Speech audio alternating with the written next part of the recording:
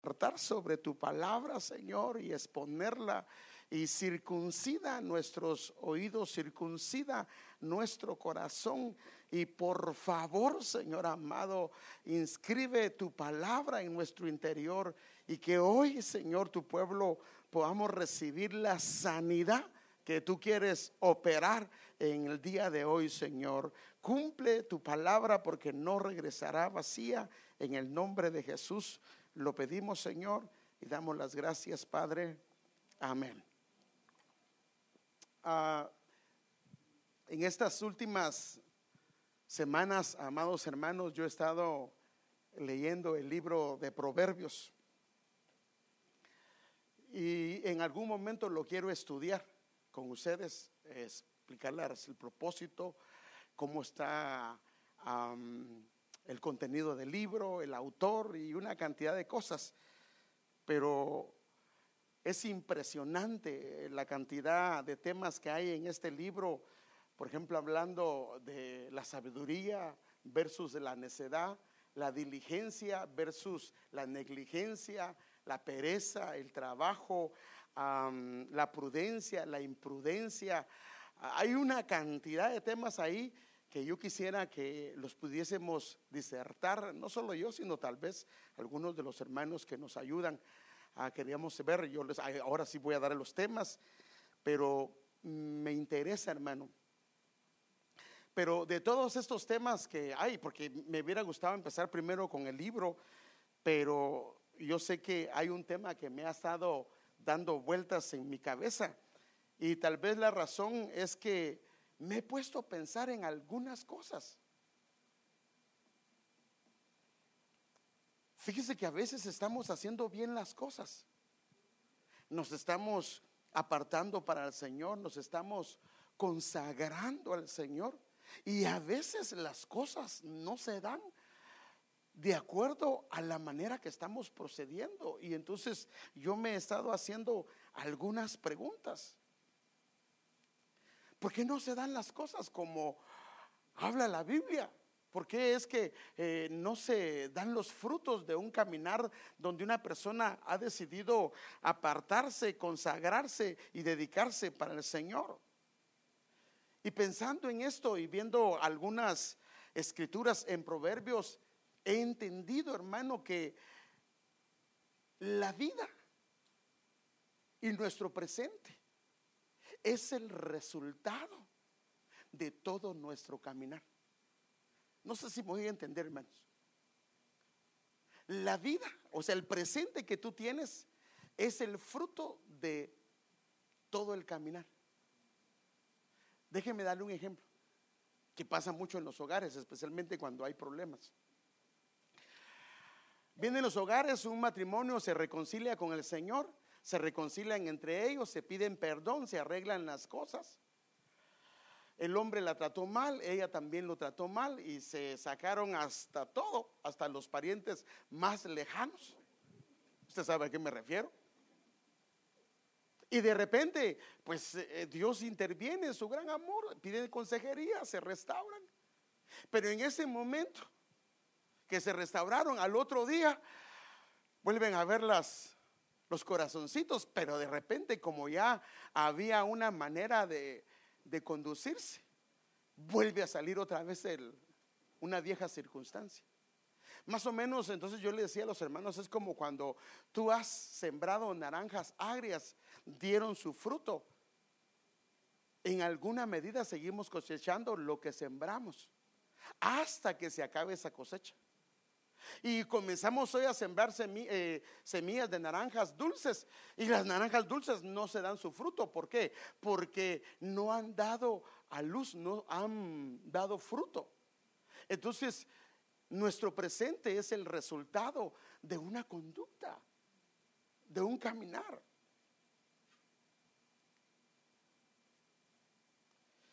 Y he entendido tal vez también que es el fruto, y aquí es donde casi no le hemos puesto atención, que es el fruto, muchas veces el presente, de palabras que han salido de nuestra boca. Por ejemplo, Hermanos, esto no lo cuento porque lo dieron los testimonios a los hermanos. Una hermana nos contaba que ella deseaba morirse. Y entonces todas las circunstancias se dan acorde a esto. Uno dice, me va a ir mal. Dice que en parte hablamos y en parte ¿qué? Profetizamos y le va mal. Mire, ahorita que veníamos con un familiar, ahorita que veníamos de Guatemala. Y el familiar me comenzó a decir desde que bajamos del avión, en el camino, a mí siempre me paran, de seguro me van a parar, me van a registrar, me van a llevar al cuartito a registrarme. Dicho y hecho, se lo llevaron al cuarto. Y allá lo comenzaron a esculcar, ¿verdad? Pero a lo que me refiero yo es de que, hermanos, es increíble cómo no nos damos cuenta de cosas que en alguna medida se dieron. Y muchas veces nosotros hemos dicho cosas de manera imprudente, ya sea al evaluar a alguien, ya sea al juzgar a alguien, ya sea al condenar a alguien, porque hay veces que nosotros con nuestras palabras casi le hemos dado matarilis a un hermano. Le hemos dicho de que no creemos que ese se vaya a levantar, ni esperanza haya para él o para ella. ¿Y quiénes somos nosotros para hacerlo? Y el problema es que el Señor escucha y a Él no le agrada, porque hay un proceso. Mire, el problema, aquí está el asunto. Hay un principio bíblico que dice, mi palabra que sale de mí hará aquello para lo cual le envié. Y luego dice, ¿qué dice después? O sea que tiene que retornar, ¿sí o no? Entonces Dios nos muestra un principio que las palabras salen y retornan. Y tal vez salieron por eso dice, echa tu pan sobre las aguas. El pan puede ser la palabra también, las palabras. Y al fin del tiempo lo encontrarás. Entonces a veces han salido cosas que hasta se nos olvidaron, pero salieron. Tal vez posiblemente ya ni nos recordemos de eso, pero en el mundo espiritual no funciona así. Ya sea que estemos conscientes o no estemos conscientes. Las palabras tienen el poder para afectar el futuro. Por eso es que inclusive algunos padres tenemos que tener cuidado cómo nos dirigimos a los hijos. Es que sos un tonto, es que sos un necio. Hermano, eso le estamos ministrando. ¿O no le hemos hablado, hermano? ¿Y dónde le viene a afectar a él? ¿En ese momento o le viene a afectar en su futuro? En su futuro. Jóvenes que son bien inteligentes se sienten menospreciados y que no son nadie, no porque no tengan la capacidad, sino por lo que lo ministraron a ellos. Entonces, en base a esto, hay un tema que yo quiero tratar de Proverbios, y con este quisiera empezar. Y este tema se llama la lengua, árbol de vida y o muerte. Y esto está tremendo, hermanos. Y ahora hoy me quiero enfocar más que todo en las consecuencias de lo que se dice. Pero por supuesto, en la sanidad de parte de Dios. Pero hay muchas facetas de la lengua y yo quiero hablar algunas cosas de ellas, pero no creo que pueda hacerlo. Fíjese que el libro de Proverbios, por ejemplo, lo dice de esta manera. Todos, hermanos, nos han enseñado y también lo hemos hablado, que la Biblia compara al hombre ¿con qué? Con un árbol, ¿sí o no? Y los que están alrededor, eso lo hemos visto, comen de lo que es el árbol. El asunto es que si el árbol está malo, este puede contaminar a los que están alrededor o en alguna medida los puede destruir. Entonces, hay una cita que dice en Proverbios 18:21, la muerte, hermano, mire qué tremendo, y la vida están en el poder de la lengua. ¿Sí o no? ¿Lo dice la palabra o no? Y si dice, o sea que con la lengua se puede matar o se puede dar vida, ¿sí o no? Hermano, eso no me lo estoy inventando, ahí está en la escritura. Ahora, mire lo que dice al final de este versículo. Y los que gustan usarla comerán de su fruto. Ahora, ¿quiénes? ¿Solo los que oyen o los que hablan? Los dos. Comerán de su fruto. O sea que el mismo árbol que habla puede llegar a comer de su fruto. Entonces aquí la pregunta viene: ¿y por qué no se habla mucho de este tema?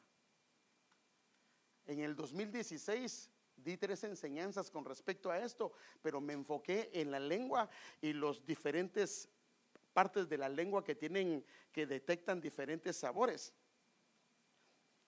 Pero la razón por la que creo que no tratamos ese tema, y aquí me incluyo yo, porque ¿a cuántos predicadores usted hoy hablando de la lengua?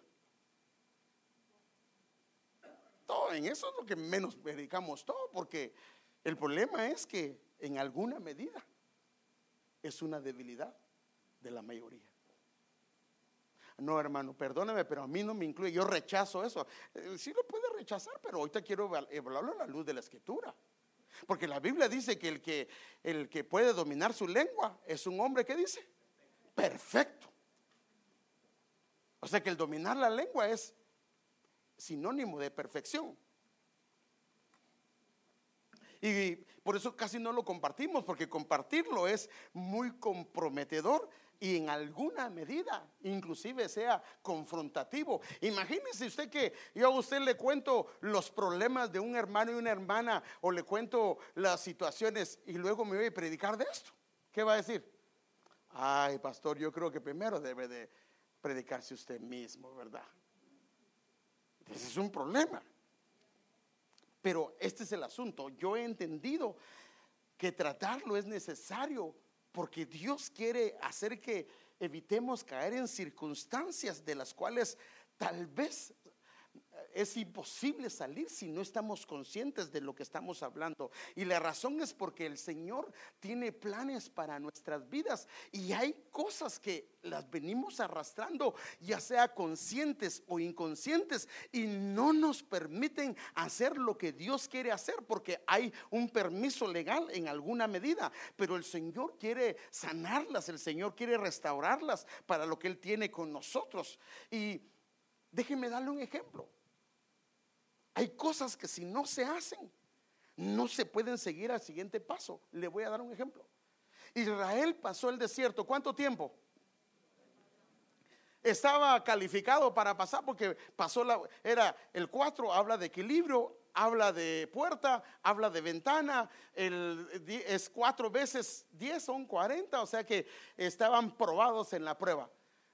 Y pasaron el Jordán, pero el Señor dijo: no me van a conquistar hasta que hagan algo. ¿Qué los hicieron? Ahí oí yo. Los circuncidaron. Sin circuncisión no podían conquistar la tierra, aunque habían pasado 40 años en el desierto. Entonces hay cosas que Dios quiere hacer con nosotros, pero necesita trabajar algunas cosas y dejarlas. Inclusive la falta de circuncisión, la Biblia dice que era un oprobio para ellos. Entonces le voy a dar un ejemplo. Una persona que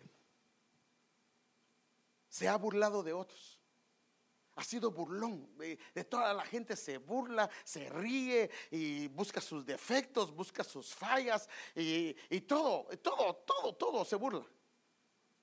Y es creyente, pero de repente él quiere buscar al Señor y se da cuenta de su condición y quiere salir adelante, y le cuesta, no puede. No logra salir adelante, y aunque ora, intercede, ayuna, pide oración, y no pasa nada.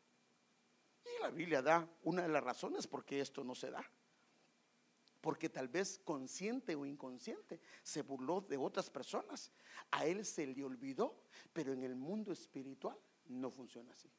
Entonces déjenme darle un versículo. Isaías 28:22. Así que no se burlen, para que no se aprieten más sus ataduras. O sea, lo que quiere decir este versículo es: cuando una persona se burla, sus problemas, sus ataduras, ¿qué pasa? ¿Qué significa que se aprietan más? Que va a ser más difícil desatarlo, ¿o no? Sí podemos entender eso. Entonces, esto es lo que dice la Biblia. Por supuesto, hermano, yo quiero que tengamos un balance. Ay, hermano, entonces usted no quiere que nos riamos, no quiere que bromeemos, no quiere que contemos chistes. No. Si tan hermoso que es cuando la gente se ríe, cuenta chistes, bromea, es alegre. No. Pero que no sea algún hermano el chumpipe de la fiesta.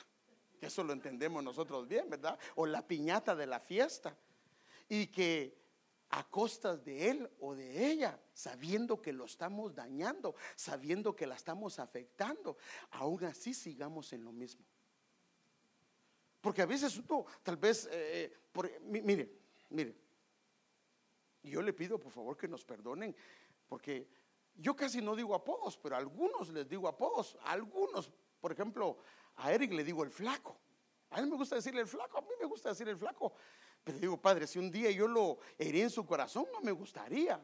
Pero hay personas que tal vez un apodo puede afectarles, una manera de decirles, una manera de dirigirse. Mire, por ejemplo, a mí, yo tenía mi tía, hermano. No, tengo una mi tía, hermana de mi papá. Ay, yo mire, ya algo me estaba pasando en mi corazón, porque cada vez que me miraba, en vez de saludarme, lo primero que decía es: qué gordo estás vos, me decía. Y ella es bien delgada. Yo le iba a decir: y usted casi desaparece, pero me las contuve porque... Pero a lo que le quiero decir yo es que a veces, sin darnos cuenta, decimos cosas que pueden afectar a otras personas. Entonces, el apóstol Santiago, que es uno de los que habla fuerte, porque más me gustaría quedarme en Proverbios, pero el apóstol Santiago habla fuerte de esto y nos da a entender el poder de la lengua, hermano. O sea, aquí está el asunto. Mire lo que dice él. Espero que lo mire de atrás. Así también la lengua es un miembro, ¿qué dice? Pequeño, pero se jacta de grandes cosas. Mirad como un fuego. Entonces compara a la lengua con un fuego. Un fuego tan pequeño puede incendiar un bosque tan grande. Hermano, la lengua puede destruir una iglesia, puede destruir una familia. Y por eso yo quiero tratar varios temas de estos, pero ahorita no le voy a decir esto. Y la lengua es un fuego, es un mundo de maldad. Mire cómo lo presenta, claro, del lado malo, ¿ah? Es un mundo de maldad. La lengua está puesta entre nuestros miembros y es la que contamina el cuerpo entero. Prende fuego al curso de nuestra vida y es inflamada por el infierno. Ahora él mismo sigue diciendo acá: pero nadie puede domar la lengua, es maligna. Este sí que digo que este sí estaba, el de todos los apóstoles, este es el que pega, pero fuerte, hermano, porque este no anda con tanto mate, va. Pero nadie puede domar la lengua, es maligna, incansable, llena, ¿qué dice? De veneno mortal. Pero también la Biblia dice que la lengua puede ser medicina. O sea que del lado malo puede ser veneno mortal, del lado bueno puede ser medicina. A veces alaba a nuestro Señor y Padre, y otras veces maldice a quienes Dios creó a su propia imagen. Mire, llevándolo a lo terrenales, muchas veces estamos alabando a nuestro Padre Celestial y saliendo de la iglesia estamos hablando mal de una familia o de un hermano. Eso es lo que quiere decir ese pasaje. Y así la bendición y la maldición salen de la misma boca. Sin duda, dice él, hermanos míos, eso no está bien, porque no es saludable. Ahora, por supuesto, la lengua, cuando se pone así muy silencio, yo sé que está dura la cosa, pero créame, ahorita va a ver por qué razón Dios quiere hacer algo en nuestras vidas hoy, hermano, y quiere arreglar muchas cosas que tal vez ni nos hemos dado cuenta que están afectando nuestras vidas. Pero entonces la lengua, por supuesto, es una extensión del interior del alma del hombre. O sea que la lengua solo es una extensión del alma. Entonces fíjese pues, como sabemos, la Biblia deja muy en claro de dónde procede lo que sale de nuestra boca, o sea, nuestra lengua. Y la Biblia habla que sale del corazón, viene del corazón y sale en nuestra boca. Y esto es una enseñanza que está muy clara, explicada por nuestro Señor. Y él mismo dice que esto sí puede contaminar al hombre. Entonces déjeme enseñarle esta escritura. Mire, dice: el hombre bueno, del buen tesoro de su corazón, saca lo que es bueno. O sea, en este caso, ¿la lengua está contaminada o no está contaminada? No, en este caso no, porque dice el hombre bueno es bueno porque lo que está adentro está bueno, y entonces lo que sale es bueno. Pero luego dice, y el hombre malo lo considera malo no por otra cosa, sino por lo que está dentro de él, que se exterioriza al hablar. Y el hombre malo del mal tesoro saca lo que es malo. Y termina el Señor, porque de la abundancia del corazón habla su boca. O sea que lo que sale de la lengua, lo que sale en la boca, ¿dónde reside entonces? En el corazón. ¿Y el corazón qué es? El corazón lo que es le hablan corazón porque es la parte íntima del ser humano. Entonces, ahora, ¿cuáles son los límites de la responsabilidad que yo tengo al hablar o al escuchar? Porque hay límites que me corresponden al hablar o al escuchar, y de esto yo quiero platicarles. Por ejemplo, no solo tiene la responsabilidad delante de Dios de lo que dice, sino también pueden venir consecuencias por lo que decimos. Y estas son las consecuencias que yo quiero hacer hincapié, pero también la sanidad del Señor. Y para que nosotros podamos guardarnos y tengamos cuidado, hermano amado, porque a veces mire, el problema cuando entramos, cuando no conocemos a nadie, casi no decimos nada, ¿vale? Uno dice, ay, ese hermano sí es perfecto porque ni habla. Pero acérquese un poquito y agarre confianza y después, Padre. Sí, porque mire, como sabe uno que la gente tiene problemas con la lengua, es porque nunca lo deja hablar a usted.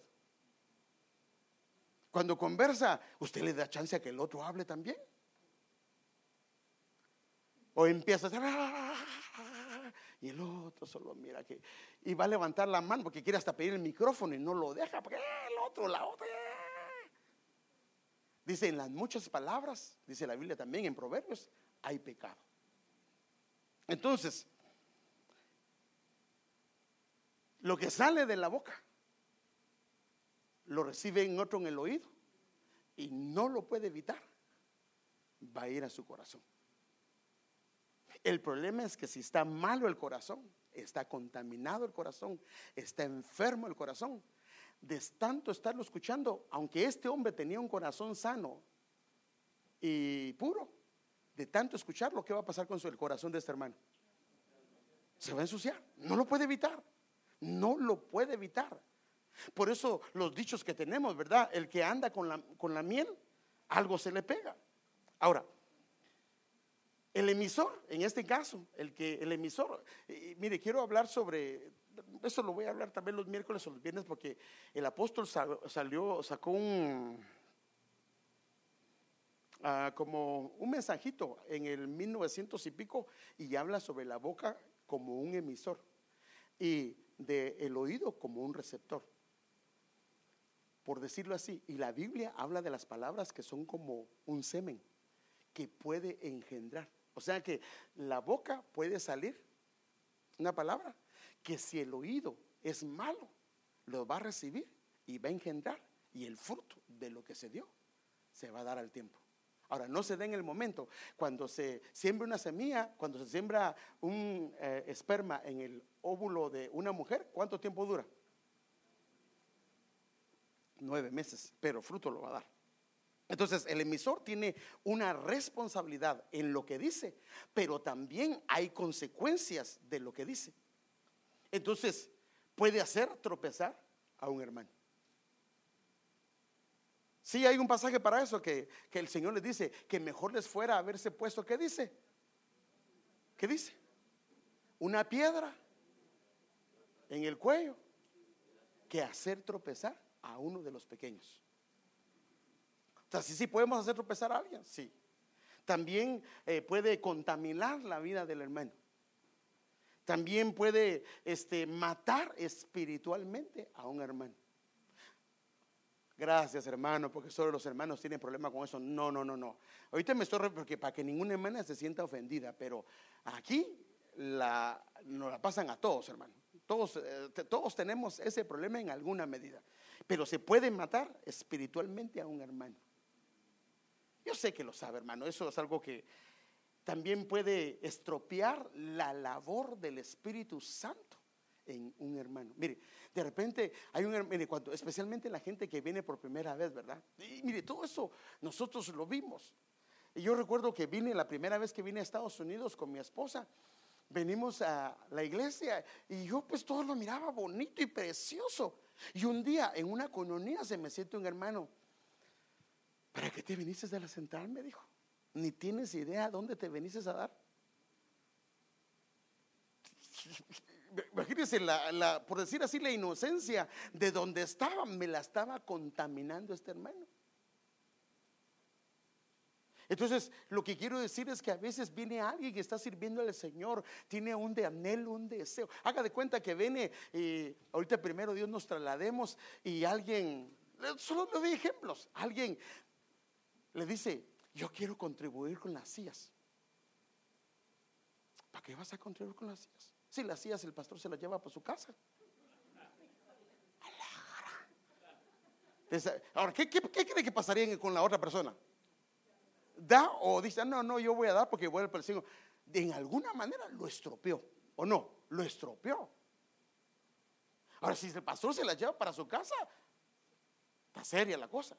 Pero a lo que me refiero yo es de que la gente, sin darse cuenta, puede estorbar la obra del Espíritu en alguien. Ahora aquí hay un receptor que tiene una responsabilidad con lo que oye y con lo que recibe.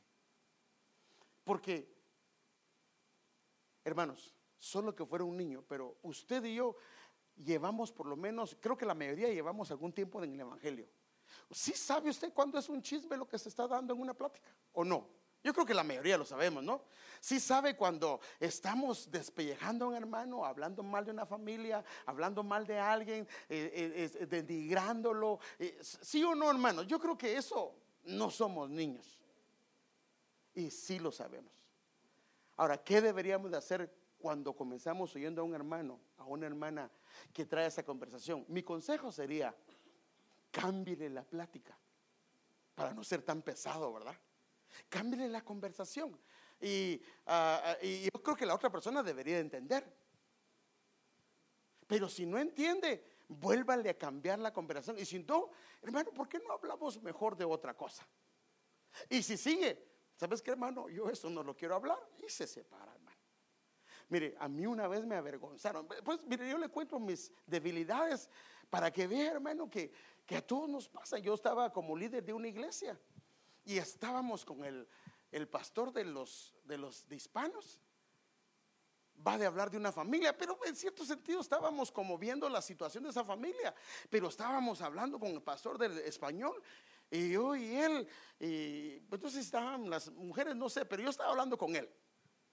Y de repente llega el senior pastor, que era el principal, y le decimos: pastor, ¿qué piensa de eso? ¿Por qué no oramos por ellos? Hermano, yo ni orar podía de la vergüenza, hermano.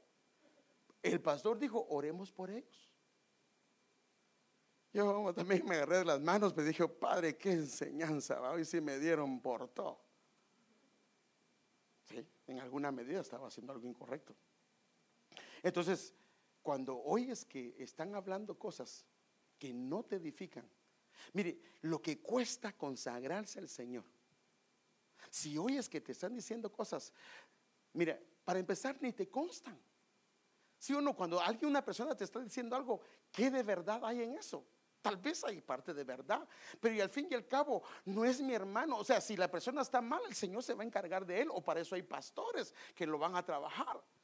Pero yo creo que, mire, el chisme, hay tantas, bueno, no quiero tratar de eso ahorita porque esto quiero tratarlo en otros temas, pero entonces, el soltar de la lengua, estemos conscientes o no, repercutirá en las circunstancias de la vida y no lo podemos evitar en aquellos que nos rodean. Por eso es que yo quiero tratar esto, hermanos, porque quiero que tengamos cuidado Y que hoy le podamos pedir perdón al Señor y nos ayude, porque en alguna medida algunos hemos hecho esto, o en alguna medida hemos pecado delante de Dios, o en alguna medida no le ha agradado al Señor, y algunas pediste perdón y otras nunca pediste perdón, aunque el Espíritu Santo puso una tristeza en el corazón. Pero yo quiero que hoy podamos ver eso. Entonces la lengua solo es un canal del alma que puede estar, o sea, la lengua es un canal del alma que el alma puede estar sana o puede estar enferma. Si está sana, entonces lo que va a salir es medicina. Si está enferma, lo que va a salir son diferentes facetas de la condición del alma cuando el alma está dañada. Y no voy a tratar de eso porque luego lo voy a tratar. Entonces, por eso es que la lengua puede ser una medicina. Mire qué tremendo. O puede ser un veneno mortal.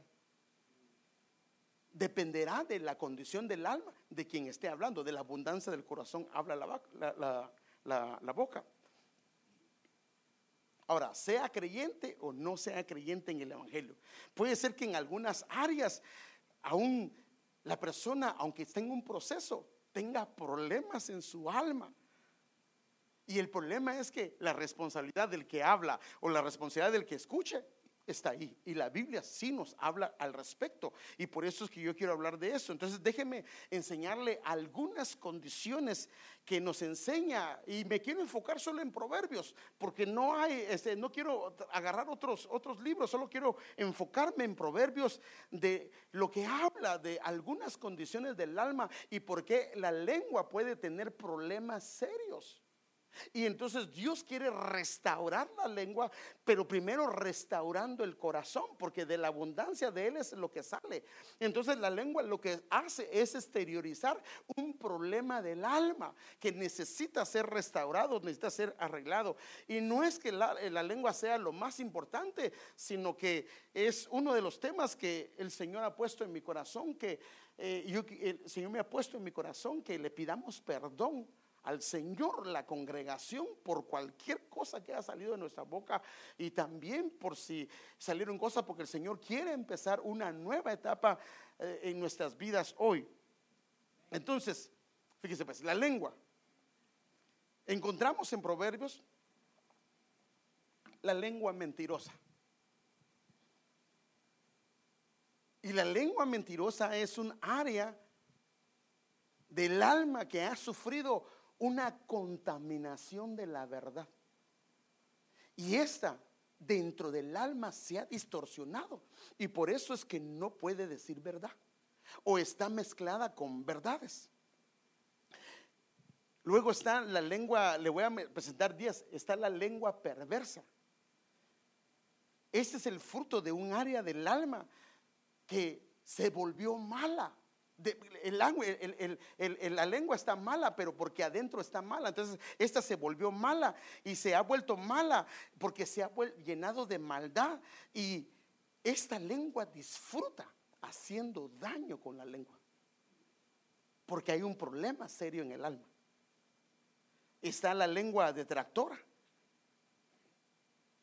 Este también es un fruto del alma que ha sido dañada debido a la envidia o al egoísmo que no fue restaurado en el alma.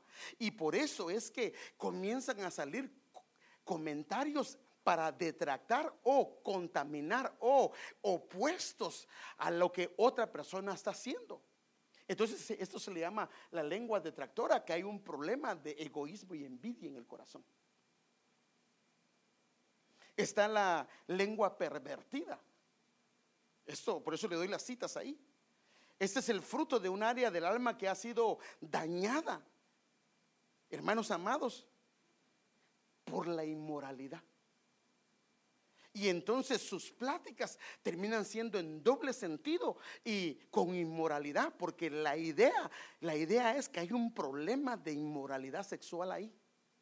Y la lengua lo que hace es exteriorizar lo que está en el alma. El problema es que si nos exponemos a esta lengua por varios tiempos, sin tomar control, sin tomar medidas entonces tenemos problemas serios, porque Dios quiere sanar no solo al emisor, sino también al receptor.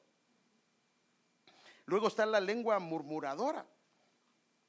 Y este es el fruto de un área del alma que ha sido dañada, especialmente debido a circunstancias y adversidades que pasó y que le produjo una insatisfacción en su alma y lo ha llevado a un estado de murmuración. Y no lo puede hacer. De repente como que le cae el 20 y dice: no, ya no voy a hacerlo. Pero como solo se arregló, solo se contuvo con lo que dijo, pero el área que está adentro no se arregló. Y como no se arregló, entonces sigue diciéndolo. O está amarrado a una palabra que dijo, a cosas que dijo en sus labios. Y entonces esto es lo que lo viene afectando. También está el agua, el agua no, pues bueno, la lengua chismosa. Y este es otro tema que quiero tratar, hermanos. Fíjese que es tremendo esto. La lengua chismosa es el fruto de una área del alma que ha sido dañada debido a que en esa área ha caído o ha fracasado. Y una de las cosas fue que perdió su identidad en Dios. Se me queda viendo así mero dudoso. Tráeme el pizarrón, Jerry. No iba a tratar esto, pero déjenme enseñarle algo. Ojalá que pinten estas cosas. Espérame, mijo, espérame. Miren. ¿Alguien me puede leer Proverbios 26:20? No quería caerme aquí, pero Proverbios 26:20 en la versión de las Américas, si tiene la versión de las Américas. Con micrófono para que se oiga por las. Gracias, Ingrid. Por falta de leña se apaga el fuego, y donde no hay chismoso se calma la contienda. Que por falta de leña se apaga el fuego, y donde no hay chismoso se calma la contienda. Entonces, al chismoso, ¿con qué lo están comparando? ¿Ah? ¿Con qué? No, ahí está bien claro. ¿Con qué comparan al chismoso? Es el que se produce con el chismoso, pero con la leña.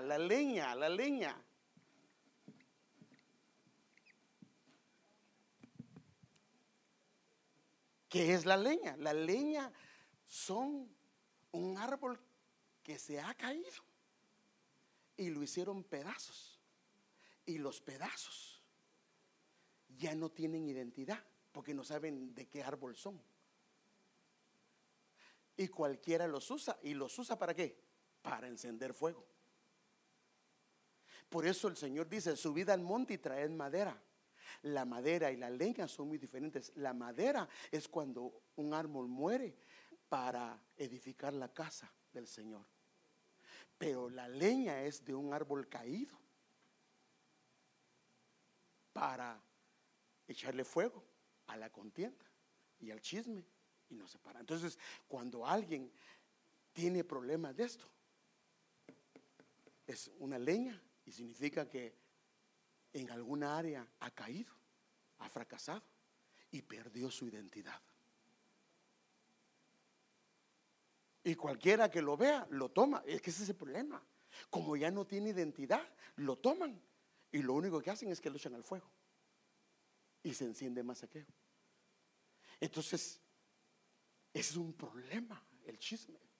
Hay un problema en el alma, un problema de identidad, porque un área del alma fracasó, cayó y perdió la identidad en Dios. Y entonces comienza a ver esto, y por eso es que necesitamos ser sanados, hermano, porque si el Señor nos sana ese problema de identidad, lo que va a pasar es que esta persona siempre lo van a usar para hacer fuego, pero no fuego de Dios, sino fuego para destruir a los árboles que tienen identidad, que están alrededor. Y es increíble. Por eso es que cuando hay un fuego, ¿acaso no agarran cualquier cosa que encuentran ahí? ¿Sí o no? No les importa, porque para eso son chiribiscos, palos, lo que sea, porque para eso lo agarran. Pero la madera no, la madera es cuando un creyente ha muerto en el Señor. y él sirve para edificar la casa del Señor. No ha perdido su identidad. Entonces por eso es que es importantísimo que se arreglen esas áreas del alma. Ahora, mire, yo sé que hay un problema con nosotros, que nos cuesta reconocer cuando hay problemas de esto. Pero Dios quiere que seamos honestos, porque Él ama la verdad, ¿dónde? En lo íntimo. Si lo somos, pues decirle: Señor, arregla esto. Bueno, ay, Padre Santo, ay, Señor, está la lengua falsa. Este es el fruto de un área del alma que ha sido dañada en la parte que es sinceridad y honestidad, y se distorsionó y ha caído en una vivencia de hipocresía y de falsedad.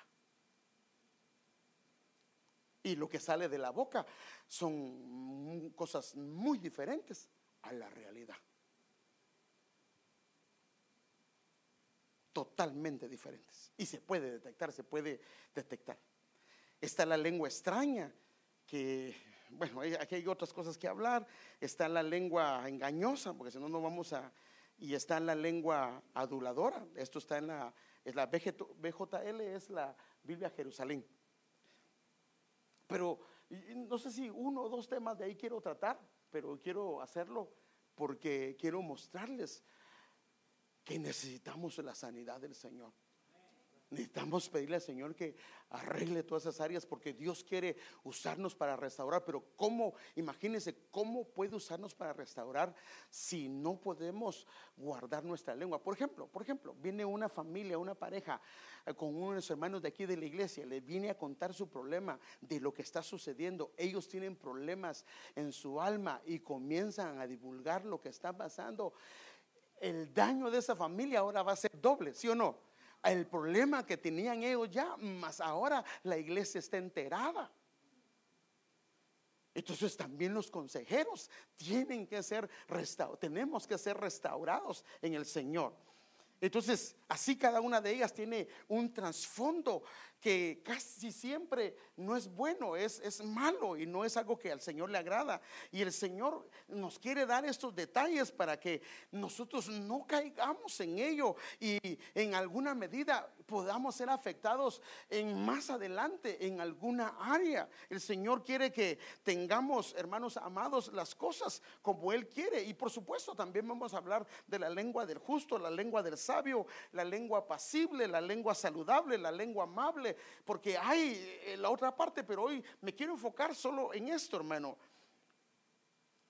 Y me quiero enfocar en las consecuencias y cómo arreglar esto de parte de Dios, porque tal vez teníamos algo que ver y no sabemos de dónde viene lo que está pasando, o no lo podemos arreglar, y hemos orado, hemos pedido al Señor que nos ayude, y como que las cosas no se han arreglado y en alguna medida volvemos a caer en el mismo asunto. Tal vez es debido a cosas que salieron de nuestra boca. Entonces déjeme pedirle al Señor que nos ayude con esto. Entonces, ¿qué dice la Biblia de posibles consecuencias de hablar sin control? Mire, y aquí lo puede ver: el que cava un hoyo. Ahora, no es una cisterna. ¿Una cisterna para qué es? Para recolectar agua. El que cava un hoyo, lo que está diciendo aquí es el que está haciendo una sepultura para alguien. ¿Sí me voy a entender, hermano? El que está haciendo una sepultura, no para él. Ay, entonces, hermano, ya no puedo comprar mi nicho. No, pues bueno, pero sí lo puede hacer. Pero esto no se está refiriendo a esto. El que cava un hoyo. Ahora, mire lo que dice Salomón. ¿Qué dice? En él se cae. O sea que si yo estoy preparando un tropiezo, hablándole a un hermano, hablándole a una hermana, para afectar a aquel hermano, para afectar a aquella hermana, lo que dice el Señor es que yo voy a caer en eso.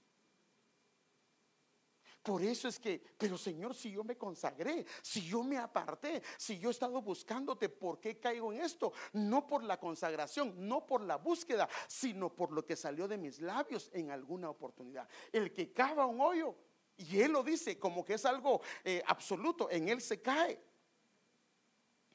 El que quebraja un muro, le muerde una serpiente. O sea que cuando alguien atenta contra el vallado que Dios ha puesto en cada uno de sus hijos, lo que va a pasar es que le va a morder una serpiente.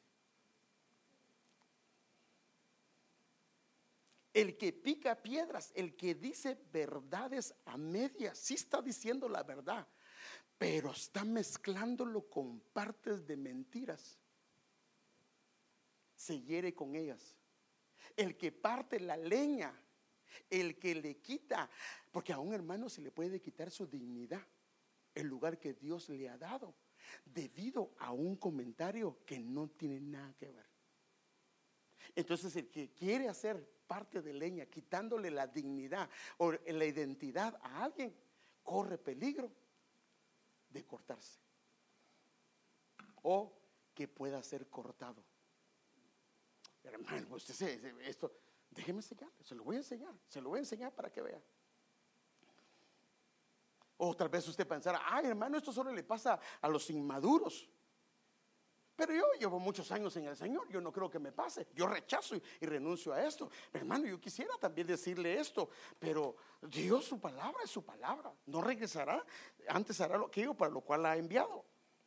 Pero yo quiero enseñarle que sin excepción todos tenemos áreas que necesitamos ser trabajados, sanados por el Señor. Y a veces salen y aún o pasan aún en las mejores familias. No importa el grado que tengamos en el Señor, la cantidad de años que tengamos en el Señor. Déjenme darle un ejemplo. Está una mujer que es María. Usted sabe, esta mujer es la profetisa, es una de las grandes mujeres que aparecen en la Biblia. Pero no solo está ella, está también Aarón, que era el sumo sacerdote. Ambos tenían un lugar de honor dentro del pueblo del Señor. Estamos claros. Ellos eran grandes en la casa del Señor. Ahora, mire lo que pasó. Ojalá que lo pueda leer de allá. Números 12 del 1 al 16. María y Aarón hablaban y según los historiadores dice que comenzó con María. Ella fue con la que comenzó, fue la instigadora.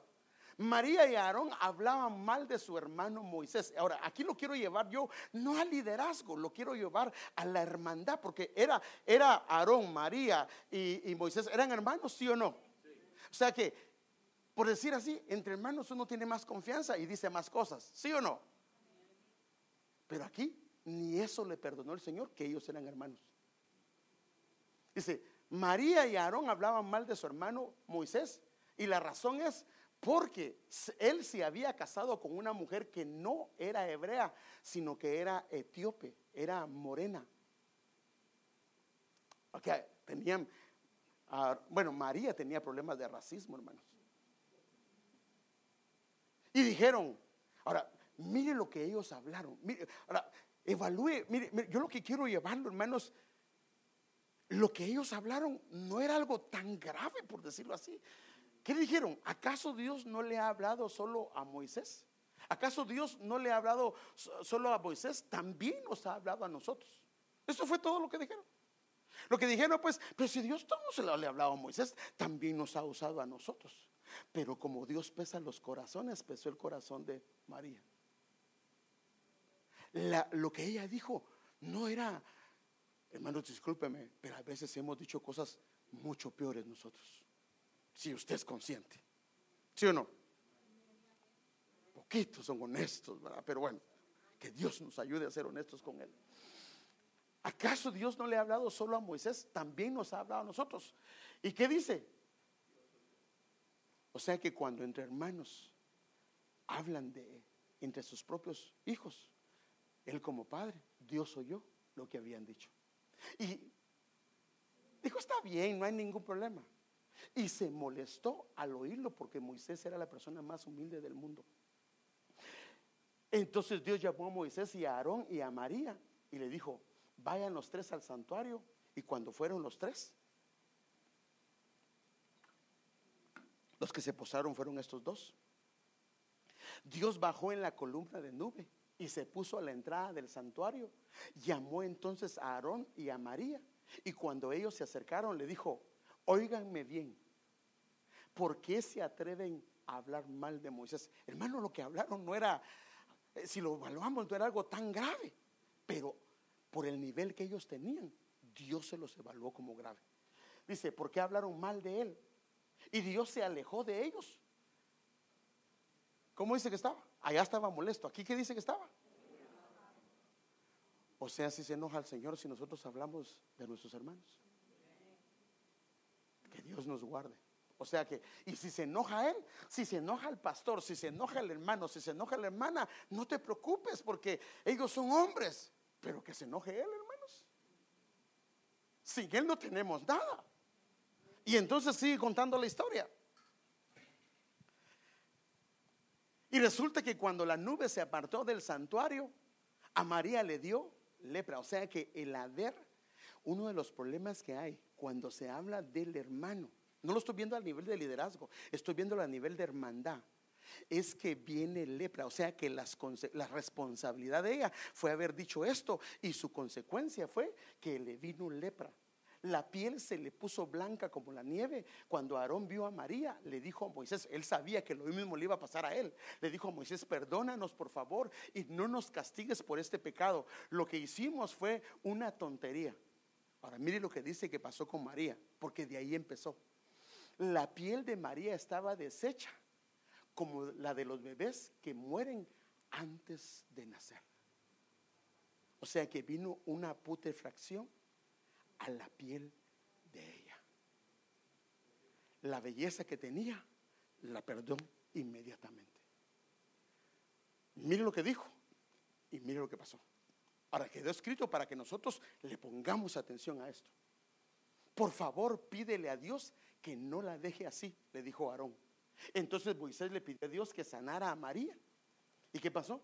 Y Dios le contestó, si su padre le hubiera escupido en la cara, sería tal su vergüenza que ella tendría que quedarse 7 días fuera del campamento. Pues bien, ese será su castigo. O sea que cuando nuestra lengua suelta cosas en contra de nuestros hermanos, se corre el riesgo de quedar fuera del campamento. Y no solo eso, para a todo el campamento. Porque mire que dice, así que María estuvo fuera del campamento 7 días, y en todo ese tiempo el campamento no se movió de su lugar. Trae vergüenza. ¿Se dio cuenta todo el mundo de lo que había pasado con María o no? Todo el mundo se dio cuenta. Lo que se habló en secreto salió a la luz pública, y a ella la inhabilitó para continuar dentro del campamento del Señor. Esta es la Biblia del lenguaje sencillo. Entonces la lengua puede afectar no solo nuestro interior, sino también el entorno. Porque tenía hijos, hermano, ella era hermana de quién, ni de Moisés, ni diciendo hermana de él le permitió el Señor. La tuvieron que sacar. Mire la vergüenza que tuvo ella. Porque, hermano, ¿fue o no fue vergonzoso eso? Fue vergonzoso, hermano. ¿Y cómo se sentía? Porque ella sabía que Dios le iba a sanar, pero no lo sabía porque había en su corazón. Entonces las palabras que decimos con nuestra lengua, eso lo dice Santiago 3:6, son como el fuego. Nuestra lengua tiene mucho poder para hacer el mal. Puede echar a perder toda nuestra vida. Lo que lo quiero llevar, hermanos, es que tengamos cuidado. Amén. Y que, porque, hermano, ¿está o no está ahí? Esta es la versión BLS, Biblia del lenguaje sencillo. ¿Puede o no puede echar a perder toda nuestra vida? Ahora, ¿cuál? ¿La pasada? No, la futura.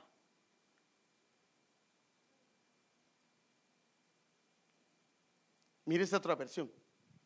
Así pues, la lengua es un fuego y el mundo de pecado es como un bosque. Y la lengua, al estar entre nuestros miembros, contamina todo nuestro cuerpo e inflama nuestra descendencia. Padre. O sea que puede traer caos a nuestros hijos. Yo no quiero eso, hermano. Yo no quiero eso. La cual avanza como ruedas y al igual que el fuego que la quema. Entonces Salomón dice de esta manera del efecto interno de la lengua. Mire lo que dice. La lengua apacible es árbol de vida. Mas la perversidad en ella, cuando ella se pervierte, lo que hace es que va directamente a quebrantar el espíritu de él y el espíritu de quien la está escuchando.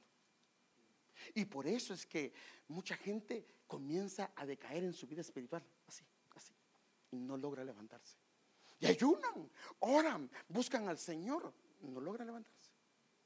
Porque lo que hace la lengua es quebrantar el espíritu y a el Señor no le agrada.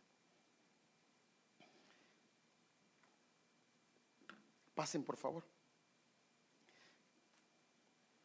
Por supuesto, el Señor quiere cambiar esto. Y una de las maneras que podemos nosotros ser sanados por Él, hermanos, lo primero y lo más importante, yo creo que, mire, a mí me pasó en una ocasión, yo ya se lo he dicho. Mi esposa me decía: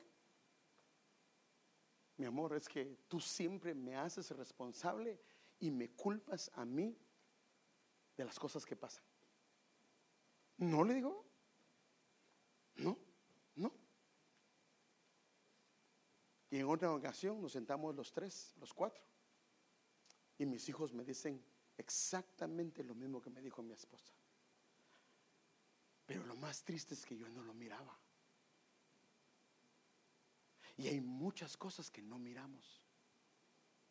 Pero por eso tenemos una amada esposa o un esposo que cuando nos dice: mi amor, eso no está bien, hagamos caso. A no ser que sea alguien que no nos quiera, ¿verdad? Como le dijo a alguien en una ocasión, ¿verdad? Mi amor, cuando me muera, porque ya se iba a morir, cásate con el fulano tal. Y le dice: pero ¿por qué, mi amor? Si no es él tu enemigo número uno, pues. Sí, dice, para que sufra, dice. Bueno, a no ser que nosotros no querramos a nuestra esposa o no querramos a nuestro esposo. Pero el Señor quiere ayudarnos. En esa ocasión, qué difícil es cuando pides perdón cuando no lo logras ver.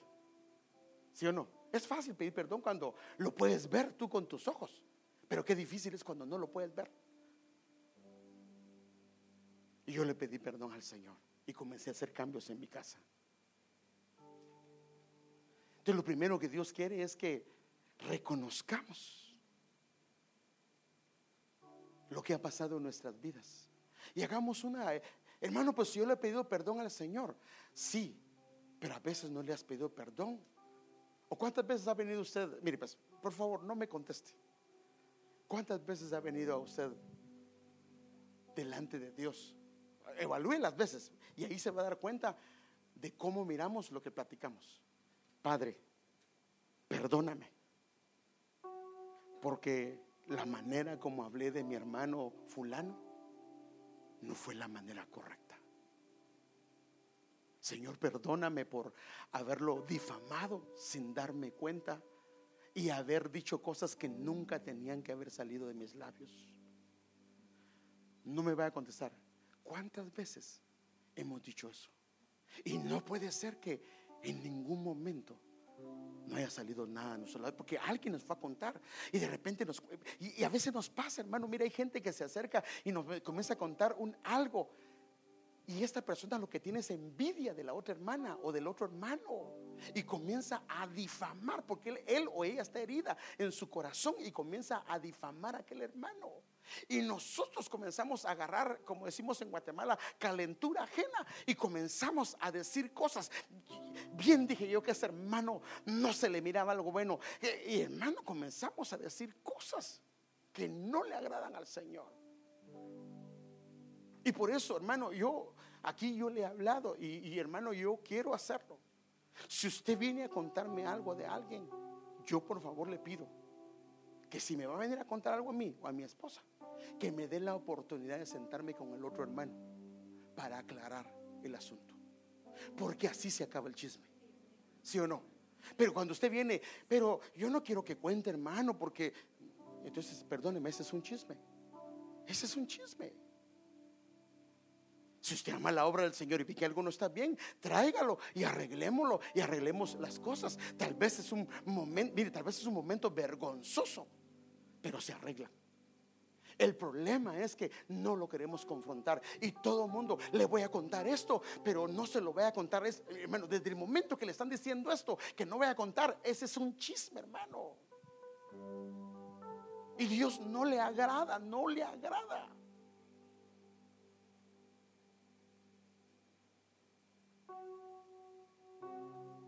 Creo que la mayoría no podemos tirar la primera piedra, porque nos puede regresar. Y el Señor nos muestra en su bondad qué es lo que podemos hacer, cómo podemos ser sanados. Y hay un pasaje que el Señor me mostró, hermanos, y yo quiero enseñárselo, porque Él siempre es un Dios misericordioso, y hoy quiere restaurar, sanar las áreas, y aquello que hayamos dicho, el Señor lo quiere sanar hoy, hermano. Aunque no lo confesamos, tal vez no estábamos conscientes y dijimos cosas que nunca debemos de decir, pero hoy el Señor quiere sanarnos. Pero una de las cosas que quiere es que reconozcamos nuestro pecado. Isaías 6, 3 al 7. El Señor vio, fíjese qué tremendo. Isaías 6, 1. ¿Alguien me puede leer Isaías 6, 1, por favor?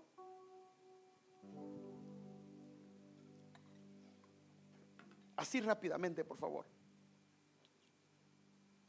¿Cuánto tiempo llevo, mijo? ¿Lo tienen? Así rápidamente.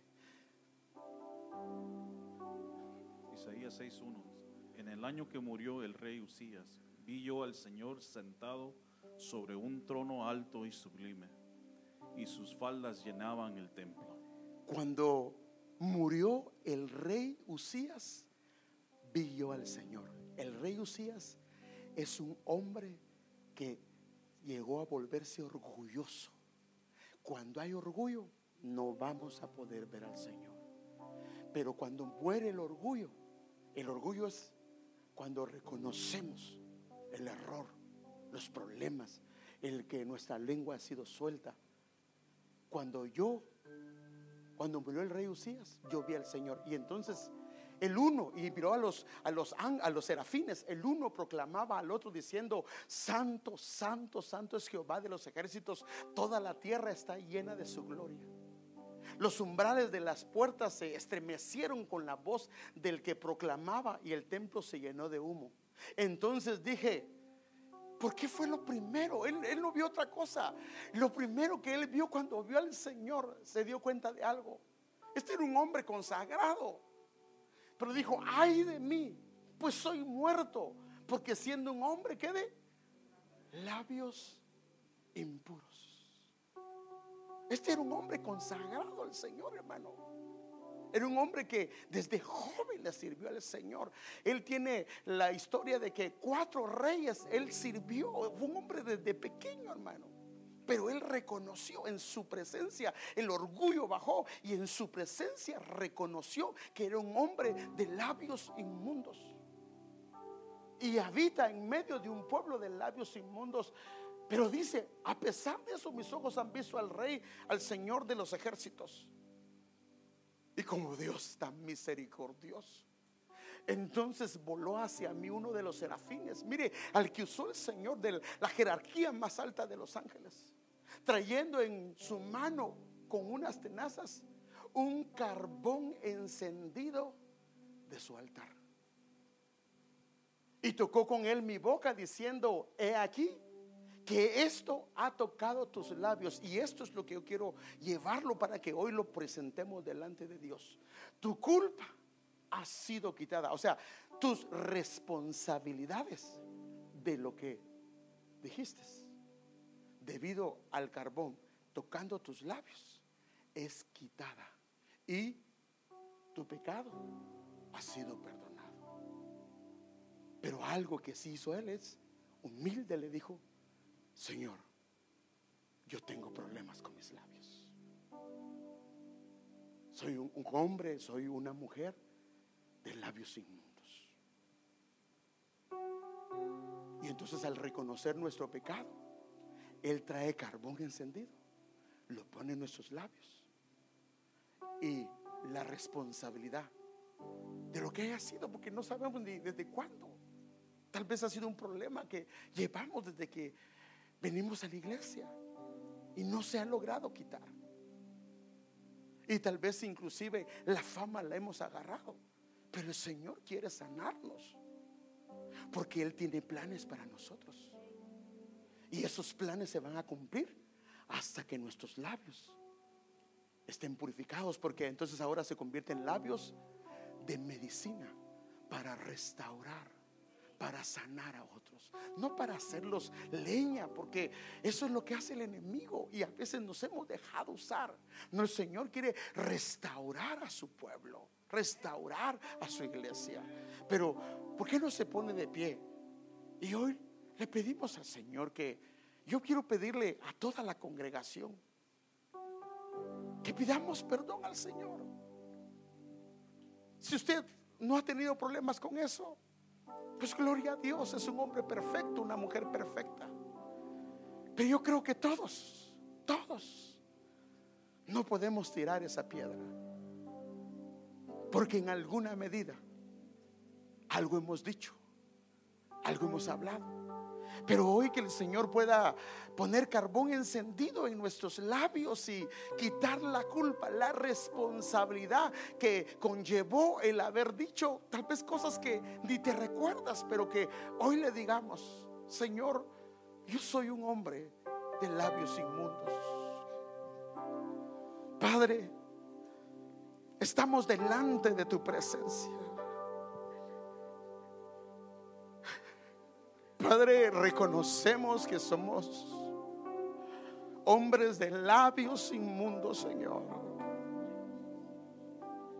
Reconocemos, Señor, que de nuestra boca han salido palabras que tal vez ni recordamos, tal vez ni se nos han olvidado, Señor, y las dijimos, Señor. Y no nos hemos dado cuenta que algunas de las circunstancias del presente fueron resultado de cosas que se dijeron hace mucho tiempo. Pero hoy reconocemos, Señor, que en tu presencia nos humillamos diciendo, Señor, que nuestros labios son labios inmundos y que queremos, Señor, que pongas carbón encendido en nuestros labios, Señor. Quita la responsabilidad, la culpa de todo aquello que haya salido de nuestros labios y perdona nuestro pecado. Y de ahora en adelante queremos guardar nuestra boca, Señor, guardar nuestros labios, Señor, guardar nuestro corazón, Señor. Y Señor, si hay áreas en nuestra alma que están dañadas a través de tu palabra, a través de tu Santo Espíritu, que puedan ser sanadas y restauradas aquellas áreas de envidia, de egoísmo, de murmuración, de chisme, de cualquier área que fue afectada en alguna etapa de nuestra caminata cristiana. Hoy te pedimos que nos sanes. No queremos participar de nada de esto, como dice tu palabra: bienaventurado el varón, Señor amado, que no sea sentado en silla de escarnecedores. No queremos participar de nada de esto y queremos pedirte, Señor amado, que nos laves hoy con tu sangre, Señor. Toda podredumbre en nuestra alma, Señor, dañada, Señor, que la puedas limpiar, que la puedas purificar, que la puedas sanar, y tu sangre, que es poderosa, pueda sanar toda área en el nombre de Jesús de Nazaret, en el nombre de Jesús.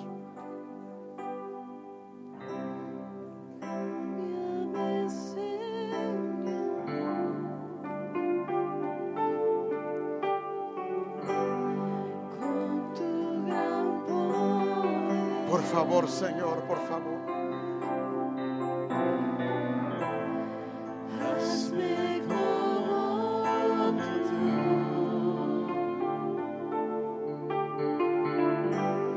tú yo quiero. Por favor, Señor, limpia nuestros labios, limpia nuestro corazón, límpianos, Señor. Hoy queremos salir renovados, Señor, y que nuestros labios sean guardados y cuidados, Señor. Por favor, Señor. Como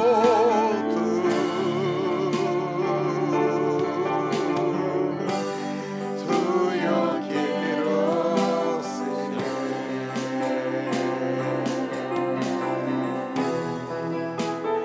Tú el alfarero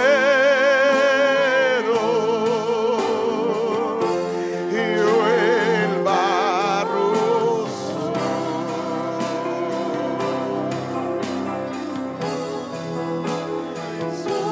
Hoy, Señor, hoy, Señor, tu carbón encendido, pueda ser puesto, tu carbón del altar, Señor, de ese altar devocional pueda venir a nuestros labios, Señor, y sanar, Señor amado, y que lo podamos percibir, Señor. Que la carga, la culpa de la responsabilidad hoy sea sanada, porque en tus hombros llevaste toda carga, Señor, en el nombre de Jesús. Tú yo quiero ser, tú el alfarero, tú el alfarero, renuévanos, renuévanos.